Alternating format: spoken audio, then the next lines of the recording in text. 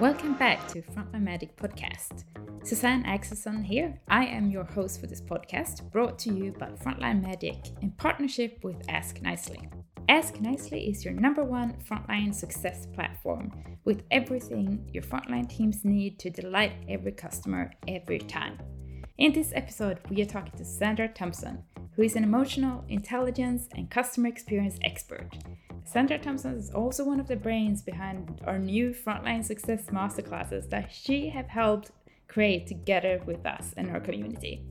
If you haven't signed up for them yet, I highly encourage you to do so by visiting frontlinemedic.org to learn more. But for now, let's dive into how emotional intelligence contributes to brilliant business performance, great happiness for employees, and contentment of customers.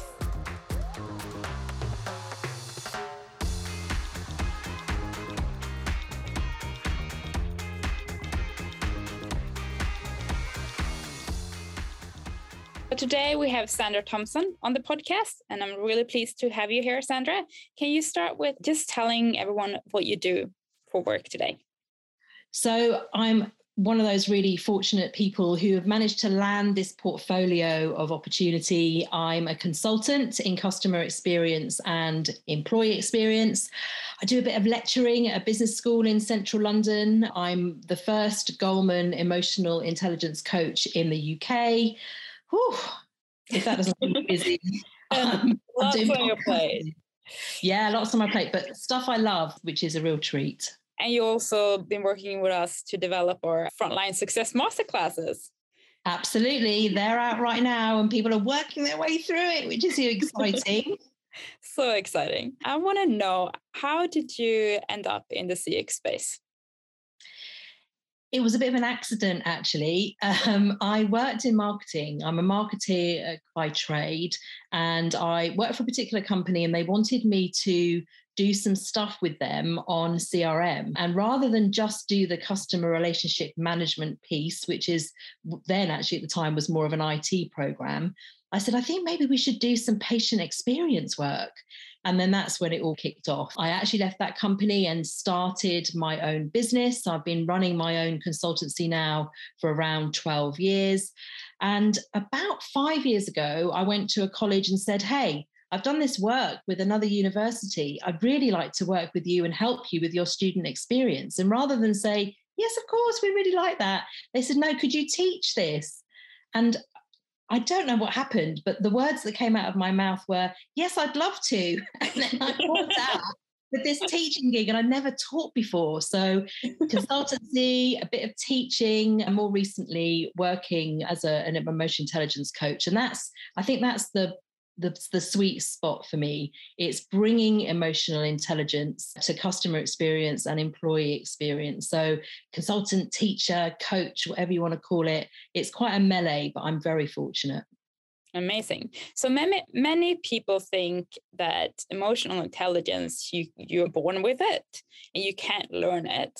But in fact, you can actually learn this. And I know in this interview, you're going to share some knowledge and slightly different some knowledge on how you can practice your emotional intelligence. So this podcast episode is going to be a bit different from the ones we normally do. And yeah, so I want to start out with, let's clear a few things out first. So what's the difference between empathy and emotional intelligence? Because I hear this mixed up all the time.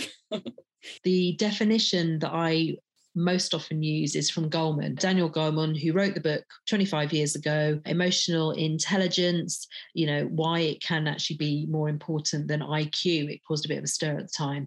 So emotional intelligence is your ability to recognize and understand emotions in yourself and others. It's your ability to manage your behavior and relationships. So it really is quite a kind of headline view, not only about yourself, but also about others. But it's an ability, it's a skill that you learn over time. You keep refreshing yourself in order to manage your behavior and your relationships. Now, when we look at empathy is different because empathy is really about the ability to understand and share the feelings of another. So empathy is actually one of the 12 competencies within emotional intelligence. And it's argued by many that you can only really be good at empathy when you practice emotional intelligence, because your ability to understand the emotion in yourself means that when you try to be empathetic, you can separate how you're feeling from what might be going on in the other person. You could say that empathy without emotional intelligence is really someone having sensations themselves, so feeling emotions themselves, and incorrectly thinking that what they're feeling is what the other person is feeling. And that's not possible because every single individual has a completely different set of emotions, because those emotions are shaped over time through our experiences, through our socialization, and the context in the moment. So that was quite a long answer, but hopefully it helps you to grasp the fact that empathy is one of the 12 competencies within emotional intelligence, and emotional intelligence is really the headliner. So when we think about emotional intelligence, how does emotions influence the customer's behavior? Lots of people think that everyone actually, I'm sure everyone thinks that we make rational decisions. I've got a surprise. 94% of the decisions that we make are emotional. They are emotional. They're based on how we feel about something, how something will make us look. By association, will this thing make me even more important? Will it make me all these random things? So please do remember that we are chemistry labs on legs. We are making decisions emotionally. Once we've made a decision and the thing has arrived, we will post rationalize from the list of features and benefits. But in the moment, those decisions are emotional. So when we talk about empathy, there's 3 different layers to empathy. Could you go into those 3 different layers and what they actually mean? Yeah, absolutely. And one of them I'm going to explain is so good for customer experience. So let's go through them one by one. The first one is cognitive empathy. So I think I know how you feel. Great. The next one is emotional empathy, which is I think I'm feeling the same way that you're feeling. And the third one is compassionate empathy. And that's a real big ticket winner because, in fact, if I feel compassion, I'm more likely to act on what I'm feeling and I'm thinking. And that's where customer experience has got to play. Because you might say to me, oh, I can imagine how you must be feeling. You're like, yeah, that's fine. What are you doing about it? Because the action of doing something, even if you can't solve the problem fully, but the fact that you've done something with what I've told you is so incredible as an opportunity to emotionally connect with someone. So thinking, feeling, doing. Let's do more doing in CX. Yeah, great. So the statistics for why you should invest in emotional intelligence is that it gives people opportunity to get promoted, lowers the stress levels, and it's really, we know it's a really important skill when it comes to customer facing roles, frontline workers. But why, if you will pitch to a business why they should invest and care about emotional intelligence and really upskill their teams in it, what would you say? There was a study not long ago, actually, by the Hay Group, and they talked about 44 of the Fortune 500 companies with people who had high EI produced twice the revenue than those people who had an average or a lower score.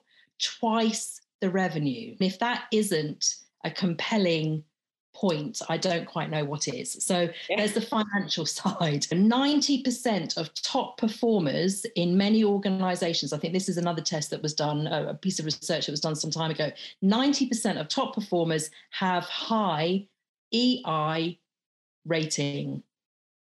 You're right, people get promoted twice more often than those people who don't.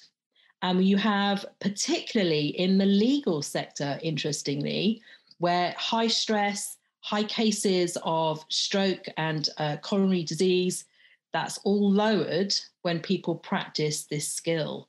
So the health benefits, the financial benefits, and actually it being a nicer place to work and having better connections with customers. The financial numbers are out there, and that is often the leading story in any business case.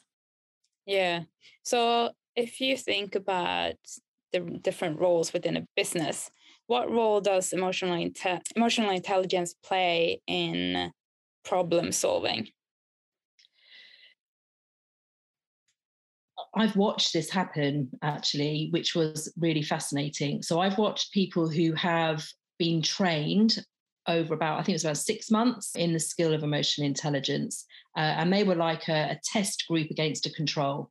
And what was happening when you observed their behavior is that they were naturally more curious. They were more open-minded because, in fact, they weren't passing as much judgment on the thing that was happening. They were far more open because they were listening in a different way. That's one thing.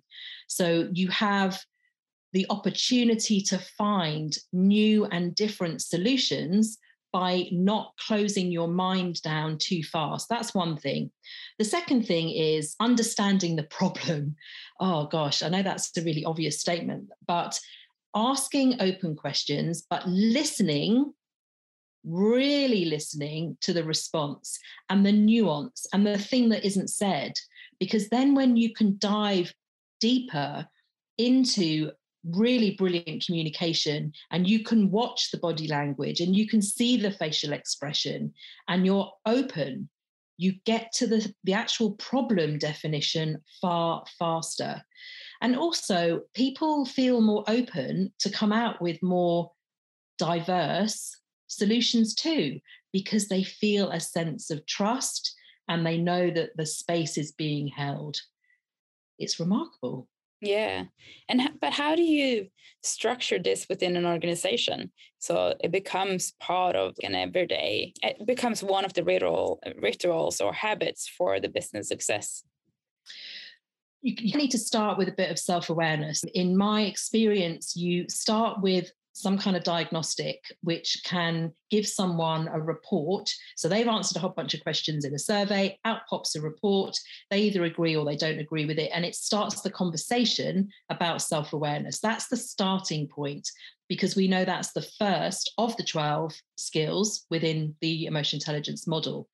So when people have that mirror held up to them, they can respond, can't they, in one or two ways.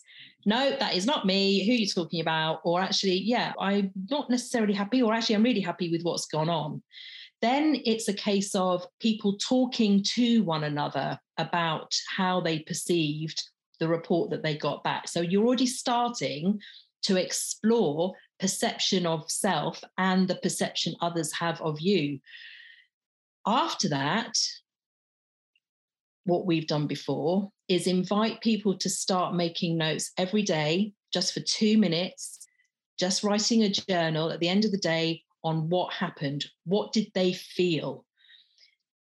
Some people are comfortable with that. Some people don't find 2 minutes, but some people who are habit creators are on it. And what that does is it's a reflection exercise, and people start to see patterns of what makes them cross and what makes them happy and what kind of just is in the middle of the road. And when they do that, they're creating a language. They're creating what we call a lexicon, lots of different phrases to explain how they feel. And the neuroscientists call this emotional granularity. So if you can imagine, I ask you how you are, you might say fine, or you might say, actually, I'm feeling a bit like this. The practice of journaling gives you an ability to be far more prescriptive, to describe much more accurately how you're feeling. And that takes time. So that's really the first few steps that we would take people on. And then it's having conversations about how something makes someone feel. So imagine you're working on a project, you're getting really frustrated about something, rather than perhaps losing your temper or not being able to speak, you're able to calmly say, I'm not sure what's happened here, but I'm starting to get agitated. And I think the reason why is because of Now, that's a far more grounded, progressive type of conversation. And that comes from those previous two steps. That was a long answer, but I just needed to explain that it takes time and it's gradual and it's in steps. So if we then flip that example, I think it's really great. But if we flip it to someone who's managing a big team of frontline staff, what is their kind of techniques to, if they're dealing with a customer that's really upset, or they're getting really bad feedback delivered to them, what kind of methods and techniques can you foster within the frontline people? As a manager managing frontline staff, I think the first thing is to acknowledge what has happened. You have to acknowledge what has happened. So it's very much a case of going through it as much as you feel comfortable. What happened on that call? They did this and they said that. And how did you feel about that? I felt like this, I felt like that. And okay, let's think for a second about the reason why that person might have been angry. So you're thinking for a moment about the customer themselves. They might have had a terrible day. They might have just stubbed their toe. You have no idea what's going on with that customer, but you're separating the way the customer was to how the frontline staff has responded, because ultimately these feedback are not personal. It's whatever's going on emotionally for that customer, and it's the ability of the member of staff to just recognize they're venting. And in fact, they'll probably be totally fine tomorrow because they will have calmed down. So it's not a personal thing. But the manager needs to, what we call, hold the space so that the member of staff feels heard, feels supported, that the manager is interested in how that experience was. That goes so far, because it means that the member of staff, the frontline staff, senses that the manager has got their back. You can't stop the thing from happening. You can't stop thinking that has happened, because it has, but you might change the frame of reference if you think about the customer in a slightly different way. And then by doing that, you, as a leader, you're coaching your frontline staff as well. So then they building up their emotional intelligence and know that not to take it personal and acknowledge the feelings they might feel in those situations. You're absolutely right. Even if we think of ourselves, I know that I have lost my temper in previous years with call center staff because I've perceived that they're not helping me. And so if we think for a moment about ourselves, and if we think for a moment about when we might have raised our voice or got agitated with someone else, we're just human. And every single human, chemistry on legs is what I'd like to call them, it's not personal. It's just the stuff that is going on for that individual. And that's really hard if you're getting a lot of that over weeks, it's really hard to remember that. But again, breathing techniques, even spending 2 minutes standing with your feet hip distance apart, with your hands on your hips, doing the Amy Cuddy power pose means that you can change how you're feeling. No, seriously, there's a brilliant TEDx about it. If you change your physical state, if you go for a walk, if you shake it out, there's a story about zebras. I'm going off on a tangent here, but zebras shake it off. That's what they do. There's a really brilliant story about how zebras are hanging out by the water hole and along comes, I don't know what would be coming along, something that might eat them, and they go storming off. And then when they get to their safe place, they shake it off and then they're totally fine again. Humans can also shake things off. Can. That's exactly get up and do a little shake. Shake out the cortisol, shake it about, and you'll feel much better. Change the energy. It's great. And yeah, that's awesome. And it's so easy to do. Everyone can do that. Depending on how confident you feel, you might want to go outside to do that or find a private space. Yeah. But I have seen people do it at their desk, and hey, why not? Then you at least know they are managing their emotional state. Yeah, great. So when it comes to delivering a great customer experience, how does that manifest itself on the habits and the culture of the business? The habits and the culture. So let's just get one thing really straight, is that emotional intelligence is not about being nice. It's about being of service to yourself and to others. So the kind of habits, the kind of culture that you see in places that have great customer experience is healthy challenge. It's candid. There are opportunities to feedback, knowing it's in with good intent. There's continual desire to want to do better. There's the acceptance of the fact that, do you know what? This was a learning opportunity. I didn't fail. I didn't mess up. I learned. And that's big for many organizations where people feel nervous about going the extra mile for the customer, for doing something slightly off the wall, because they're not sure whether it's safe to do that. So in these organizations where it's a learning culture, where feedback is candid and it's straight away, it's immediate, you get far more growth and you get far more trust, and people feel safe. Yeah, great. That's awesome. So when it comes to addressing emotional intelligence, what do you see leaders struggling with the most? In my experience, it's leaders carving out time to be.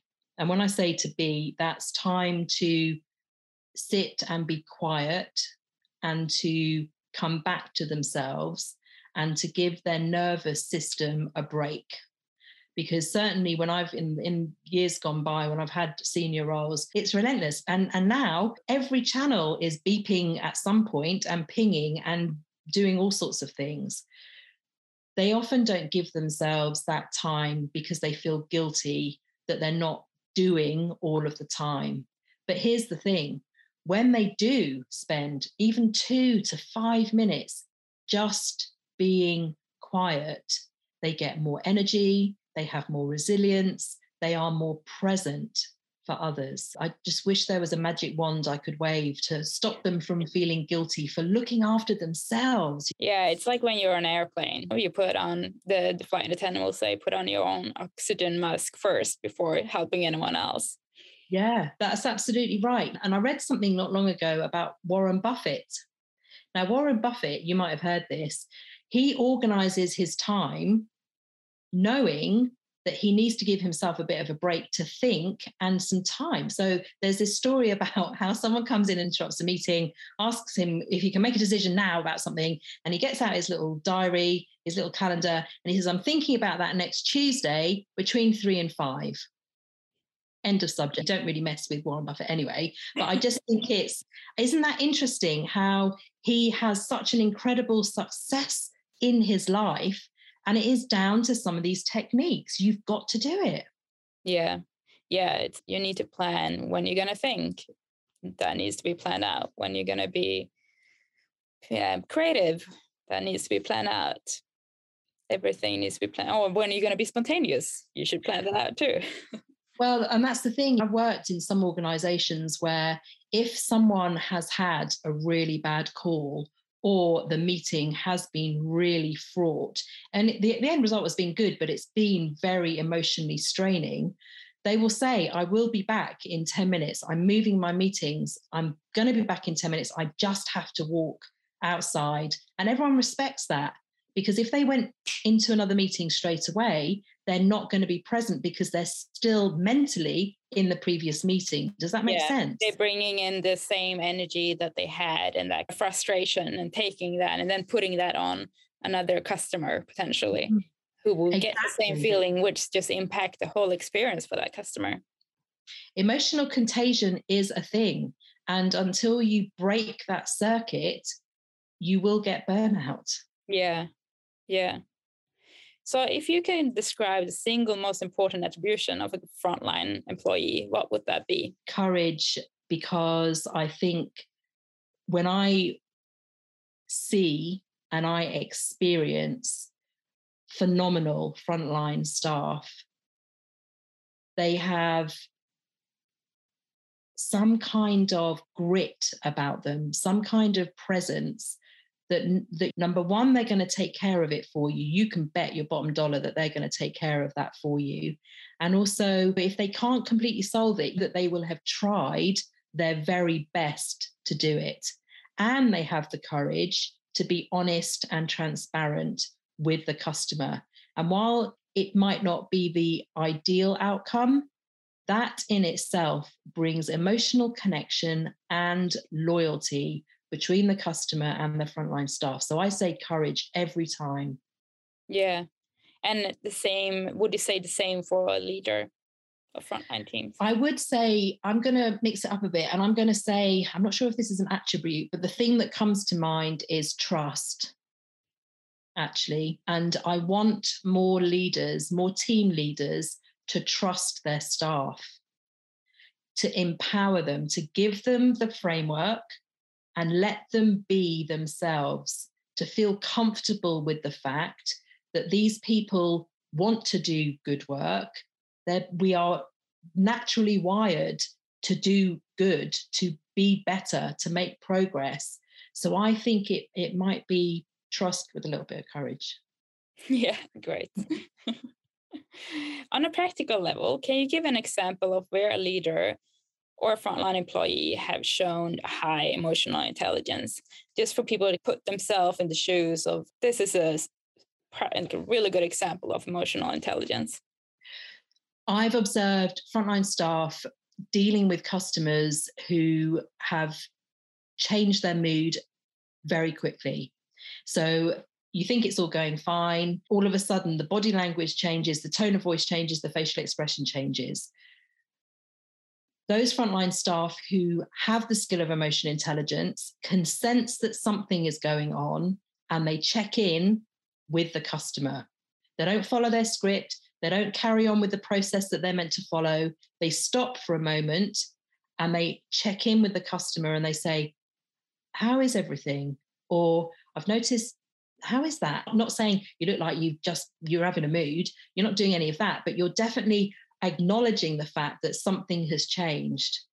And it's up to the customer then whether they make themselves known and they say something. But I have observed staff be able to say, oh, I'm not sure you're too happy about that. And they lighten it up and it breaks the problem, and they are able to give the customer what they want, because very often customers won't articulate. They'll go with it, but you can see that they've changed how they feel about the transaction. That's one thing. And the other thing is proactivity. I have seen team leaders in a hospitality environment where they have predicted what a group might need. And rather than just say, oh, I think this is what you might need, you're basically saying to the customer, oh, we've got these things and those things. If you want to book that stuff, that's very easy for us to do with our concierge or whatever. And the fact that they have spent a moment thinking about what that group might like, and they have offered something above and beyond as a suggestion, makes people feel like $1 million. Yeah. That takes emotional intelligence to have the confidence to suggest something and to be able to read the room. That's what we're talking about here. The ability to suss out and feel comfortable, knowing that you might have made some mistakes before and got it a bit wrong, but to feel comfortable to make those suggestions, you will definitely go back there again. No doubt about it. These guys know their stuff. So if a company wants to create a better experience for the customer, what is the one simple thing they can do and start with today that will create a long-term impact? Listen. Everyone says listen. No, but seriously, I don't think people know how to do it properly. So what does it mean to be a good listener? Number one, you need to be fully present. When you have distractions, when you're looking at your phone, when you've got one ear listening to another conversation just to see what's going on over there, when you're looking at something because you're distracted over there, or actually you're thinking about your next meeting or about what the person is going to say. We listen often to respond. We do not listen to listen. And while everyone will say it, I very rarely see it practiced extraordinarily well.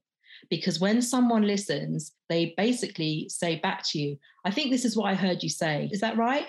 Or, you said these things, but the thing that's missing, you didn't say anything about this thing. Is that okay? Or I noticed that you were emphasizing this thing. Is that really important to you? When someone acknowledges what you said in whichever technique they use, you will give them more. You'll say, actually, that's right. And here's another thing. And here's another thing as well. Now, isn't that phenomenal as a leader, as a manager, and also in the presence of customers? You're more likely to get it right first time if you show that you're listening, because they're going to give you more information, which means you can connect with them emotionally even more effectively. Great. Yeah. We could all practice on our listening with all the distractions that are happening. And I think especially, within the customer facing role as well, to not be rushed and slow down, take a moment and really pay attention and listen. That's a great example. I think if people could consider doing even a few role plays and being honest and saying, were you listening to respond just then? Because I think you were. I could see your eyes moving as if to say, I know how to solve that, rather than just sitting completely present.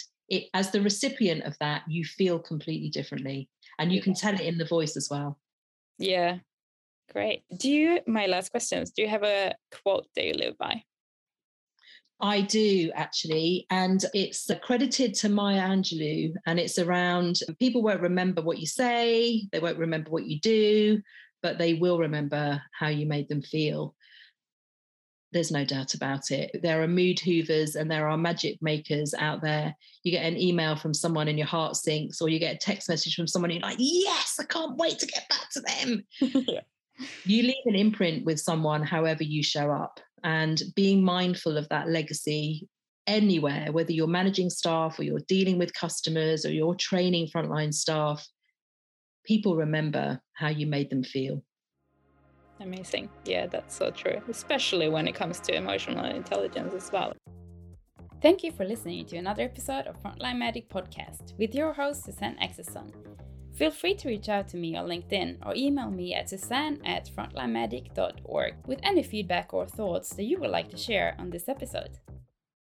This podcast is brought to you by Ask Nicely. Ask Nicely is your #1 frontline success platform with everything your frontline teams need to delight every customer every time. If you enjoyed this podcast, please give it a 5-star rating. Frontline Medic provides you with the tools, insights, and inspirational stories you need to deliver an awesome customer experience. Sign up for free and learn more on frontlinemedic.org. And thanks for making frontline work awesome.